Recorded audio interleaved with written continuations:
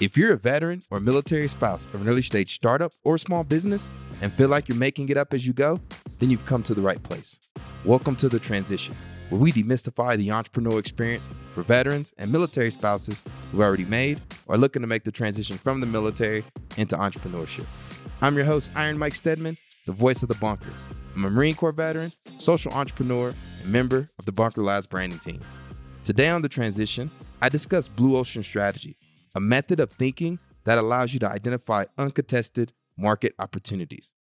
Before I jump into the show, do me a favor and make sure you subscribe to the Transition newsletter at the link in the show notes. If there's a topic you'd like me to cover, either on the show or in the newsletter, reach out to me at mike.stedman@bunkerlabs.org or message me directly on LinkedIn at Iron Mike Stedman. Additionally, be sure to check out my book, Black Veteran Entrepreneur, Validate Your Business Model, Build Your Brand, and Step into Greatness, available on Amazon at the link in the show notes as well. This episode of The Transition is brought to you by MetLife Foundation and their commitment to supporting veteran and military spouse entrepreneurs. In addition, MetLife Foundation also provides mentorship and financial health resources to veterans and military spouses transitioning into the workforce. As always, I hope you enjoyed today's show and that accelerates you on your own entrepreneurial journey. What is going on, Bunker?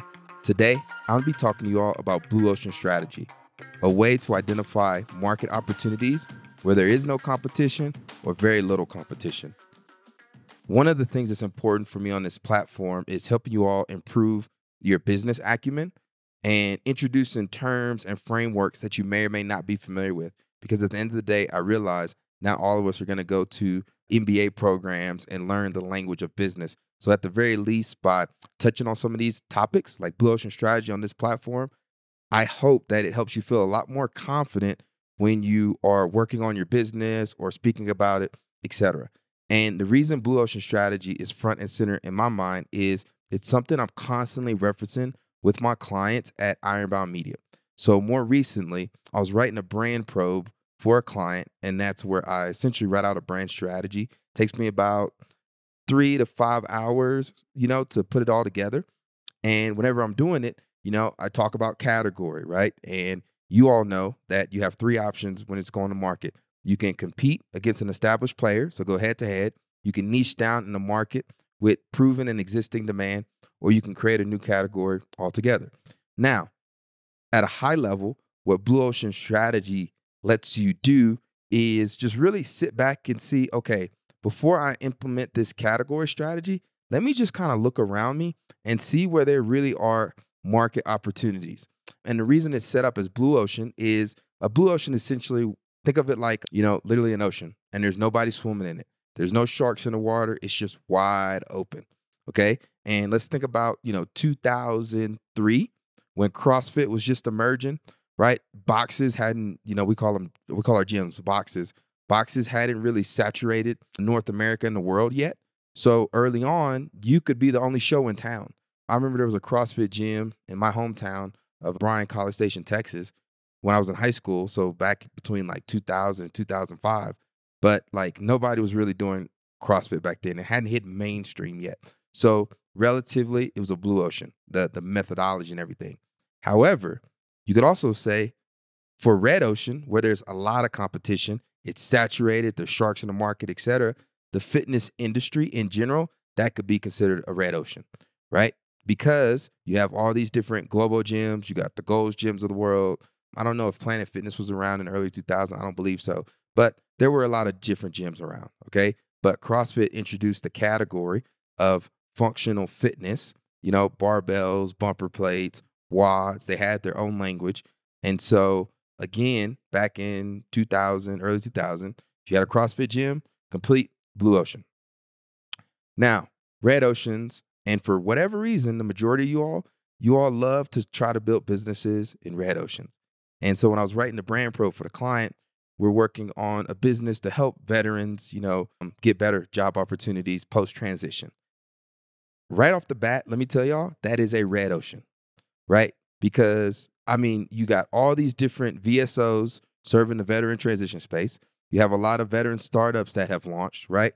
And when you think about it, like, we're just kind of piling on top of each other, right? And what that makes it confusing for particularly your customers is they, when you're in a red ocean it's hard for them to see what makes you different, because you're just going to get lost in the sauce, right? And it's natural for us to want to do this, right? Because we see a market opportunity, right? Such as the transition space, et cetera. And we think we have a way to do it better, okay? But then by doing that as default, we're already limiting our ability to differentiate ourselves.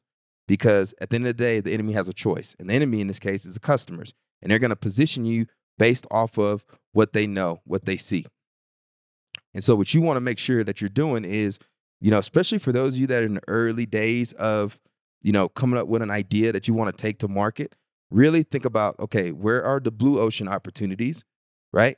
And where are the red ocean? Let's take it a little bit further for blue ocean.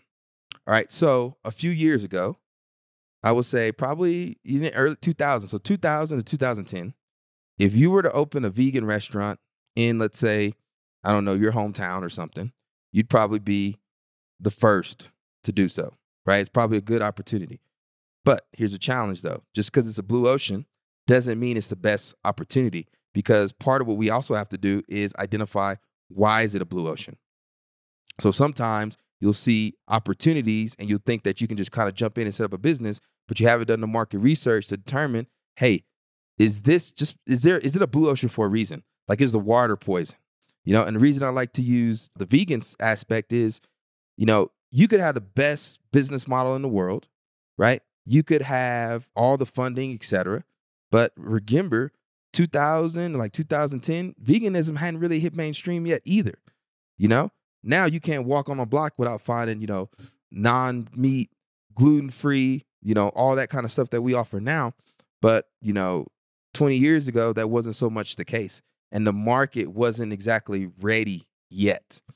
People hadn't exactly bought in yet. And sometimes that just kind of comes with the territory, right? Because it's the way business works. Sometimes, you're just a little bit too early. You see this with, I think about the whole crypto phase in like the 2016, 2017. There were a lot of people that were thinking that this was the next thing. And this, don't get me wrong, there's been a lot of progress in like the crypto space, et cetera. But for a lot of the people that came out in the early days, it was just a little bit too early, because most of the market hadn't been educated. Most consumers had been educated about, crypto and how it's going to affect their lives, et cetera, et cetera. This isn't a difficult concept to understand. It's like once you see it, it's hard to unsee it. But I'm telling you all, it's all around you. And finding the right market opportunity is going to be the best thing you can do to set your business up for success in the long run. People have trouble getting customers because they didn't necessarily do the due diligence, let me use another business term, of making sure that, hey, we are establishing ourselves in a market without competition. That's why niching down is so important. So let me go back to this client I'm working with, where we're working in the transition space, right?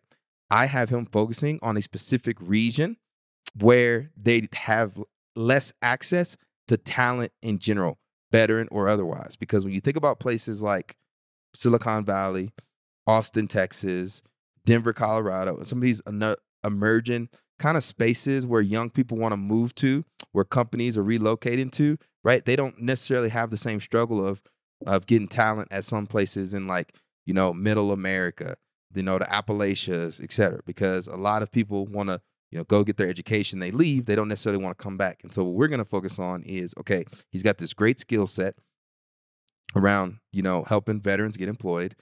There's already demand for talent in this area because they have a talent shortage.